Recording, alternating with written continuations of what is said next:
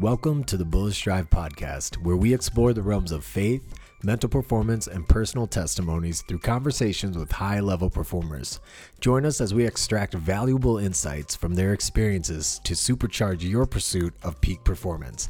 This is the Bullish Drive Podcast. What's up, guys? We're back with another episode of the Bullish Drive Podcast, and today I'm super stoked just with the guests that we have on. I love having just all these high-level performers on the show just talk about, the human side of high-level performers. I think we oftentimes see what the TV shows, what media shows, and we don't get to see kind of the person behind the athlete. And today our guest discusses just the wide range of things that people don't tend to see when it comes to professional athletes. I think one of the greatest part of this conversation you're about to hear is just the effect and weight of having a competitive family.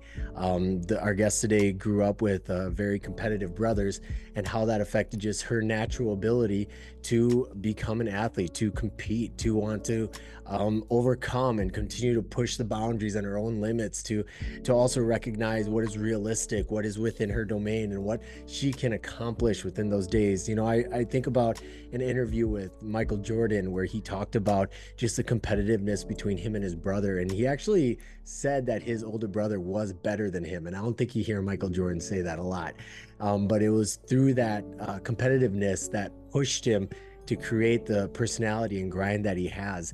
And so sometimes when I'm talking to families, they talk about that competitiveness in their families, and it's a great thing. At the end of the day, family is family, but when it comes to competitiveness, there is healthiness there, especially amongst your family members, because there you can compete, you can lose, you can win, and the love is still there. It's not against someone who's has no connection to you, but someone who can support you and continue to push your limits to become better. And another thing that the conversation today comes into is just recognizing some of those other aspects that I don't think is covered a lot. And one of the big things is when you enter into these high-level performance arenas in these professional sports, you don't think about is how fast you can lose your why, how fast you can do that. And that oftentimes just ends up in identifying with your sport, identifying with the outcome too much. And when it comes to mental performance skills, we like to talk about just being present, falling in love with the process, falling in love with the growth. The goal is to grow. The goal is to get better than you were yesterday. Because when it comes to identifying with outcomes, if that's your whole identity is to win, what happens when you have a career-ending injury? What happens when you don't win and you lose? What happens to your identity? What happens when you leave the sport and your identity was completely connected to the sport? And that's where you can land into these places where you hit depression, you hit anxiety, you hit imposter syndrome, you hit all these different mental blocks that can happen when you don't identify with the right things. And so today our guest discusses just how she finds the continued motivation to succeed and to push through and to overcome. She started as a high-level track runner and found her niche in rugby.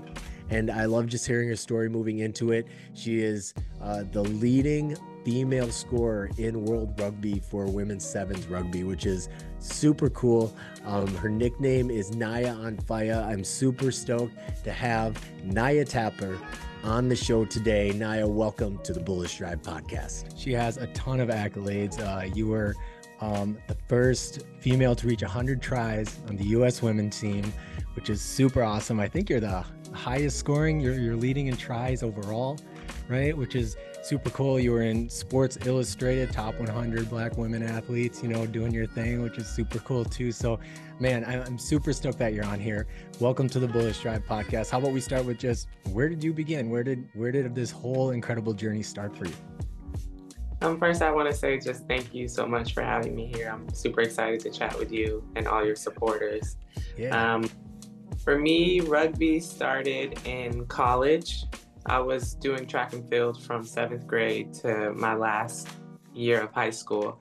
And going into college, I wanted to just focus on academics and kind of have a social life, because I feel like I missed out on that a little bit throughout high school, being so dedicated to track and field.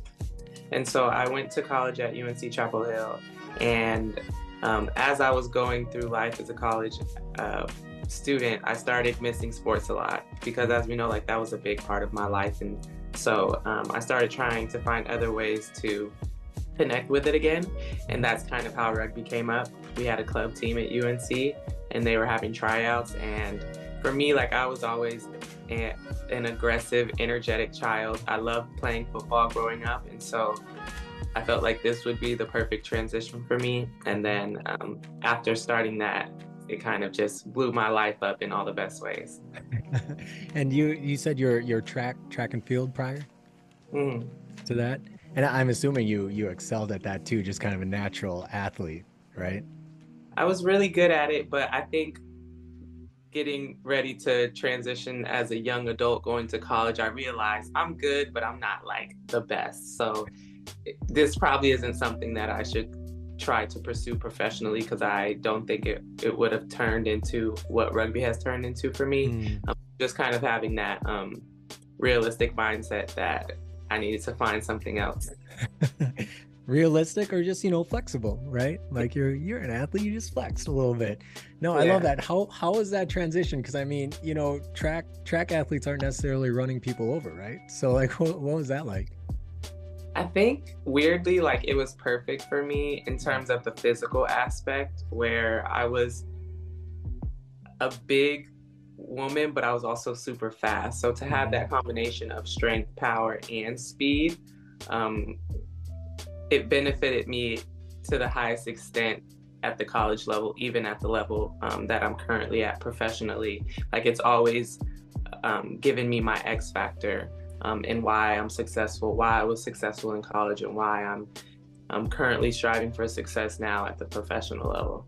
But skill-wise, like never having did a hand-eye coordination sport, that's kind of like where I struggled and where I was humbled when it comes to being an athlete. Yeah. And when you were a kid, did you look at future Naya and be like, I'm going to be a professional athlete, no matter what it takes? Was that your goal? I think growing up, like watching my brother play football and like playing football myself in the backyard and like loving the aggressiveness of it, the contact aspect of it, I would say like, oh, I want to be the first girl in the NFL. But like quickly you learn like that's not really a thing. There's not really women in that sport that you can be like, okay, yeah, I can do this. So from there, like it never was my dream to be a professional athlete. I think my dream was to make enough money to be able to support my family, to travel, and to like live a good life. And for me, like growing up, that looked like a 9 to 5, and I was okay with that. So being a professional athlete, that was never really in the plans. Yeah, that's fair. That's so older brother was super athletic. Okay. So what dynamic did that create on like your family get-togethers and stuff like that? Were you competitive? You guys pretty competitive family?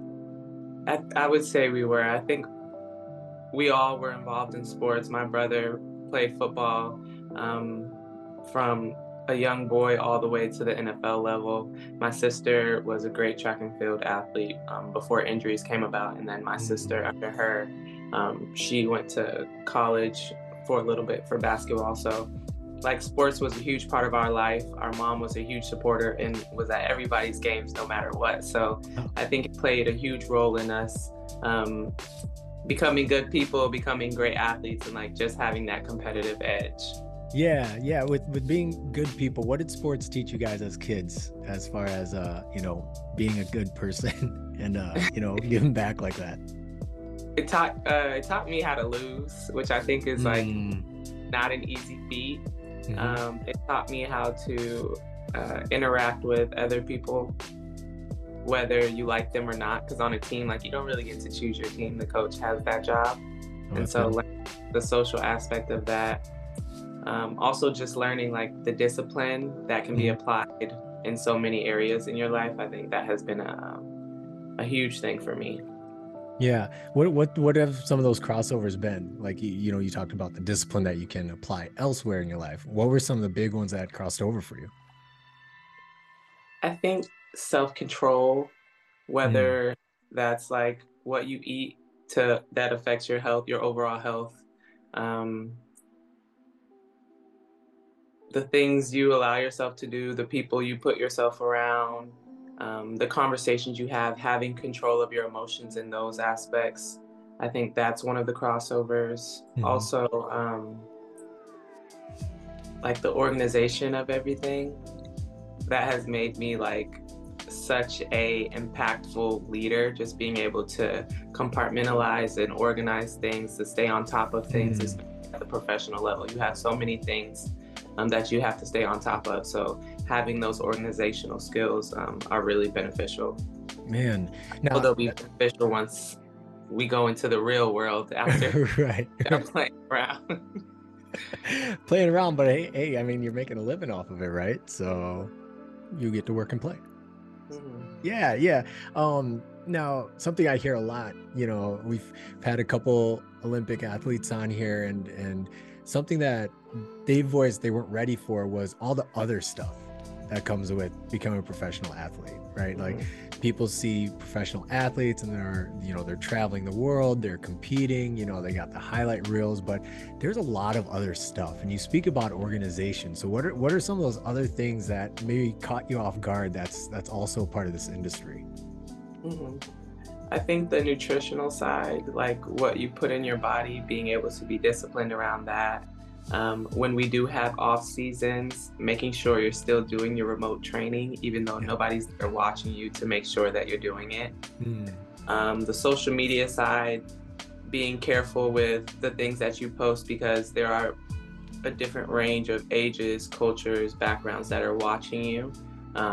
So like being wary of that, the acceptance that you're a role model, whether you want to be or not. What else can I think of? The business side of it, trying to find other avenues to bring in money outside of your salary that you make as an athlete.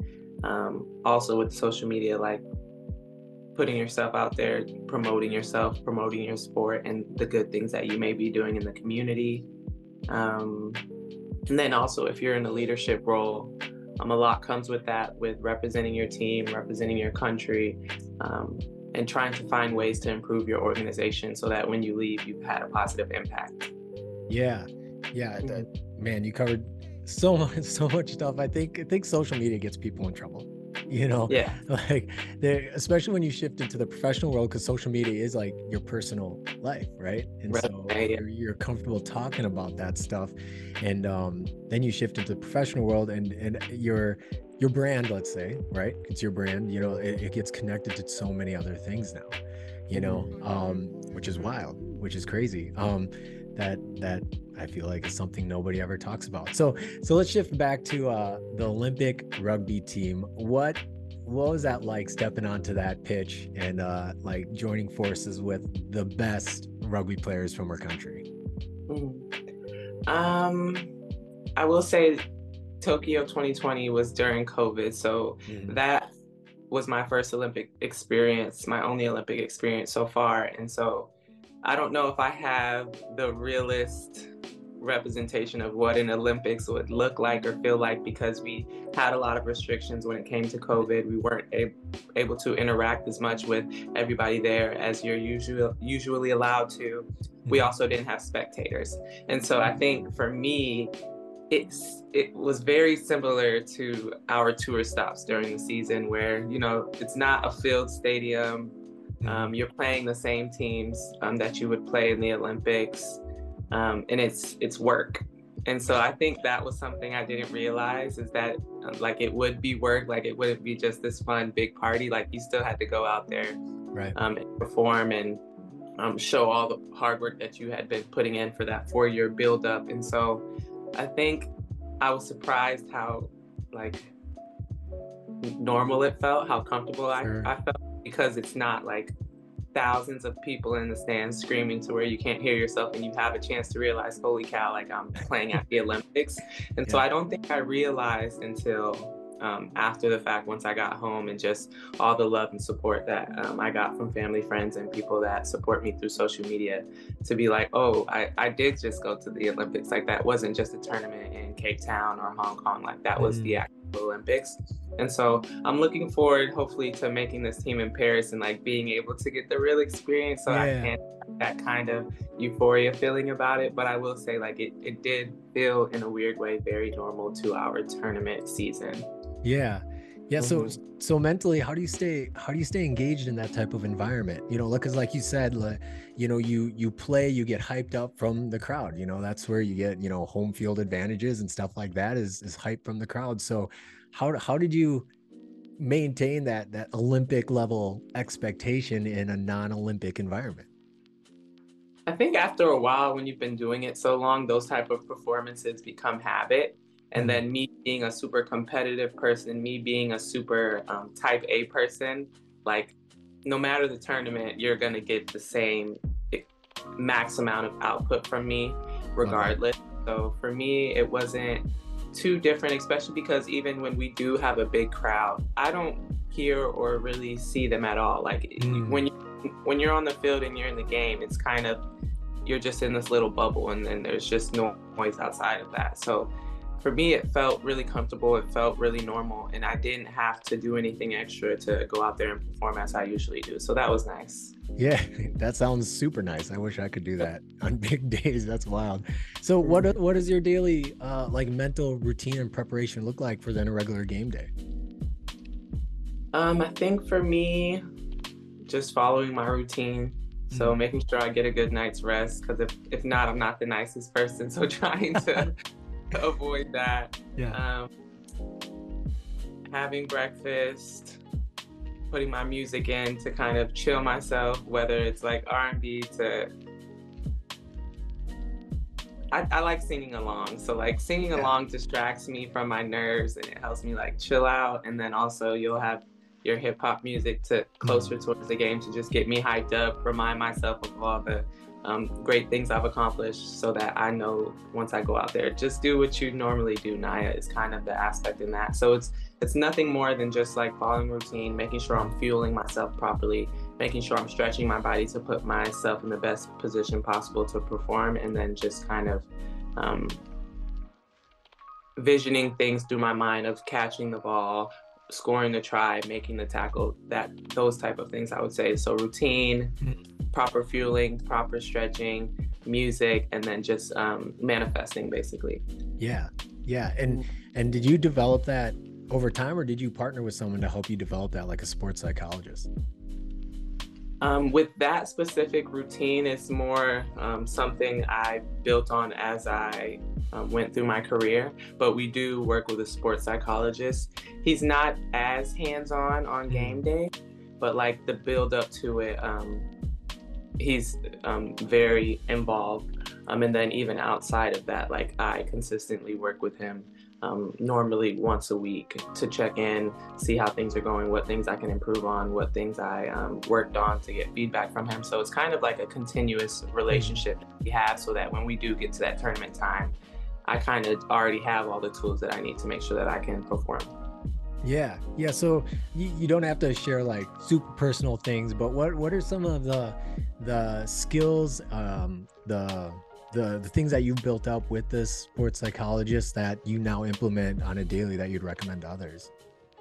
A couple of the things I've worked on is like working with my brain when I'm tired. So like mental fatigue, learning to be a team player and to like communicate with the people around me in a proper manner. And then also complacency, like not being okay with just the bare minimum, trying to push yourself a little bit more to reach that full potential.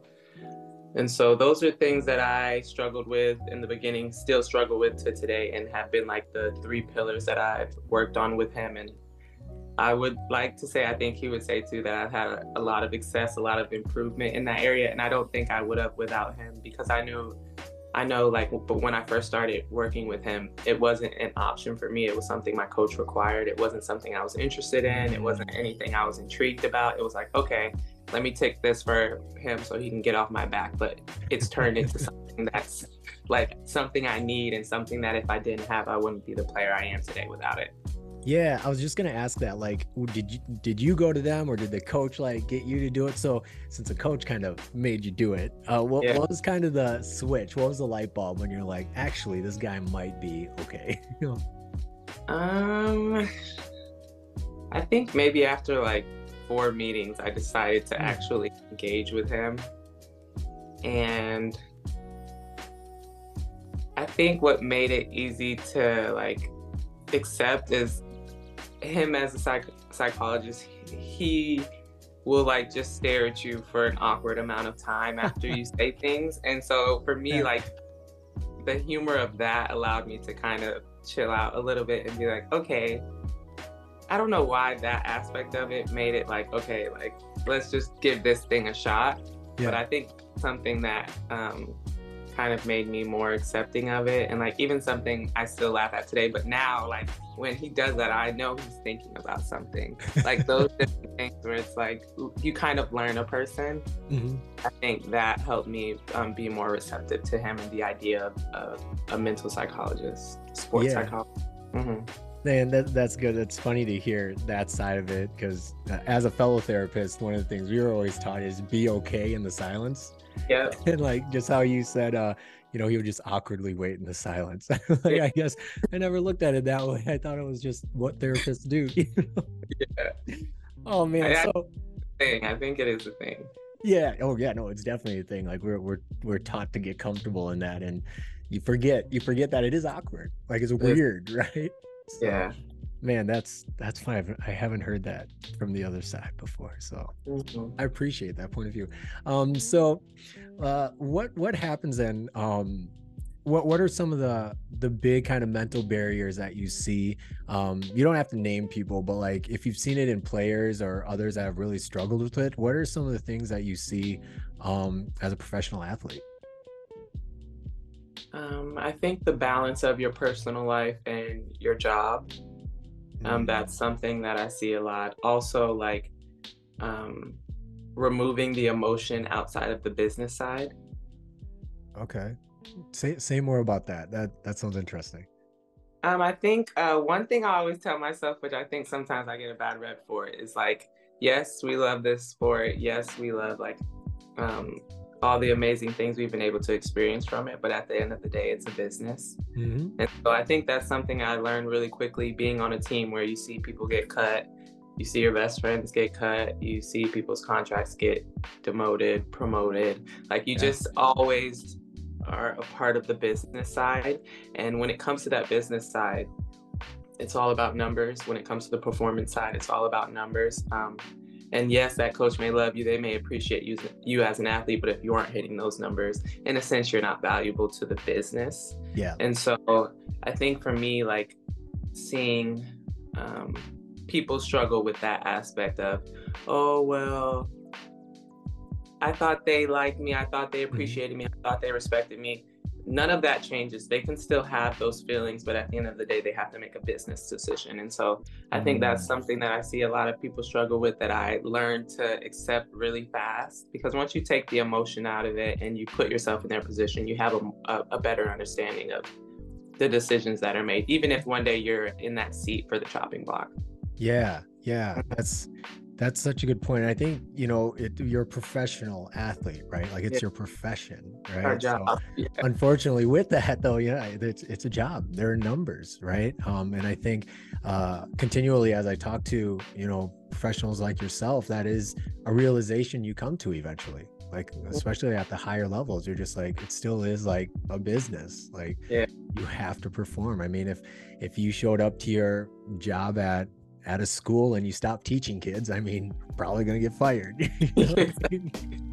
So that's so tough, because it gets tied in then with something you really love, right? Something that you grew up doing. Like you said, you're an athlete. So can you speak a little bit about how that can challenge your identity when those stats and those numbers and everything comes in there from like, I'm just an athlete to now I'm a piece of this business?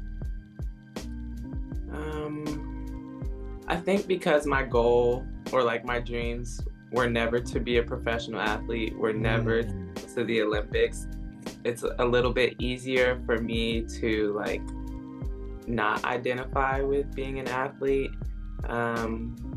Again, like I haven't been out of that world fully yet, so I don't know if my answer would change as time goes on. But with that, I try to do a lot of things outside of being an athlete. I try to find hobbies and other things to identify with, so that when I do let go of this identity, which I think once you're an Olympian, you're always an athlete for the rest of your life. So I think just the bigger idea of it, of like actually being an athlete in the moment, being involved in other things will make it easier for me to kind of let go of that title. And also having accomplished the things that I've been able to accomplish will kind of make it never really be gone in the first place. And I think for me, like that legacy aspect, and the idea that like it doesn't really exist for me, because I feel like I'll always be an athlete even when I'm 100 years old.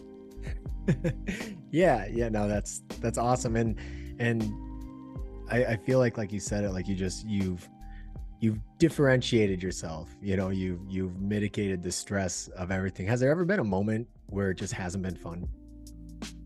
All the time. Okay. I think, and that's something we talk about a lot. It's like, let's have fun, let's make this fun, like let the goal of the game be fun. But at the end of the day, like playing rugby is very difficult. Playing rugby at a professional level is very difficult. Playing rugby when your livelihood, when your bank account, when those type of things are on the line, like that's stressful. So for me, like there's nothing fun about that. Training is hard, conditioning is hard, fitness tests are hard. Majority of my life being a professional rugby player is hard. And so I just think my acceptance of that it's not always going to be fun makes it easier. But I think that's also like why we talk about in our organization, like having a why, so that when you have those tough days of this is not fun, I don't think I want to do this anymore, you think about your whys. So whether that be your family, whether that be the things you've experienced in the past, the goals you have for the future, like those are the things that'll kind of keep you level-headed and kind of bring you back to where you need to be able to stick it through, basically. Yeah. And does it get easier to remember that stuff the more of those hard moments you overcome? Yeah, because the hard moments, like getting over those becomes easy because you have more tools, because you've experienced it before, whether that's having a support system of your family, your closest friends, your teammates, your sports psychologist. I think the biggest thing is like having that support system who understands at certain levels what you need in that moment. Yeah. Now should your sports psychologist come from like a rugby world? If you're playing rugby or if you're playing basketball, should that person come from that world, or can they come from anywhere as long as they know what they're doing? I would say I wouldn't think they would need to come from that world, but I would think they would eventually in their career had some involvement in the world. Because I just think each sports in general requires a certain level of knowledge, but specific sports have different aspects and have different needs, depending on like the physical output and things of that such. And so I think they should have some form of involvement, some knowledge on the sport and what it requires to be the best rugby player in the world. Yeah. And now do you work with your own mental performance coach, or strictly the one from USA Rugby? We have one that used to work for Team USA, but now is contracted to USA Rugby, specifically on the women's side. And so we've been working with him for a pretty long time. And he's well versed in all sports, which I mean makes it like very helpful, because he knows how to tap in to different aspects of a person and what exactly they're involved in, so he knows how to help you. That's good. Now as we so if you could tell your younger self, Naya Tapper, if you could tell little Naya Tapper, what would you tell her as part of your journey looking back? What would you encourage her to do? What choices would you reminder to take, what were some things you would tell her? I would tell her to, I think, just be ready for the adversity, because for a long time she would have never dealt with it into her adult years. I would tell her to start working with a sports psychologist sooner. And I would also tell her to probably start working on her fitness as soon as she could. I feel like we all wish we could tell ourselves to do that, you know? Yeah. Oh, shoot. That's funny. Now you're working with an organization outside of USA Rugby. Can you tell us a little bit about that and what they do?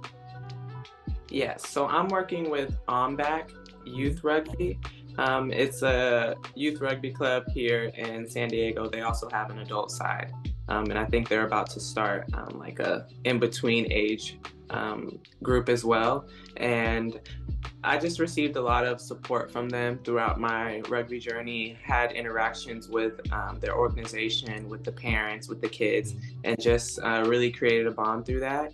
And from that, having received so much from rugby, I always try to find ways to give back. And for me, I always wanted to start my own scholarship, because I felt like that was a way to leave your name in the dirt once you're gone. Yeah. And so I partnered up with OMBAC Youth Rugby to do that, to be able to provide financial assistance to the parents and the youth to help with their dues that they have to pay to participate.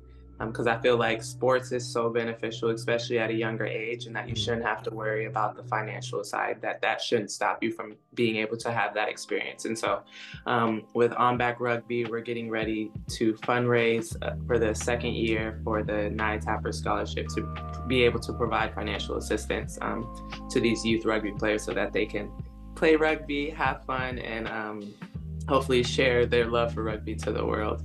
And so again, we're getting ready to fundraise for that, and that'll always be available to donate. I'll be doing a lot of promotion on my social media platforms. So it's at Naya Tapper on Instagram, Facebook, Twitter, LinkedIn, all the above.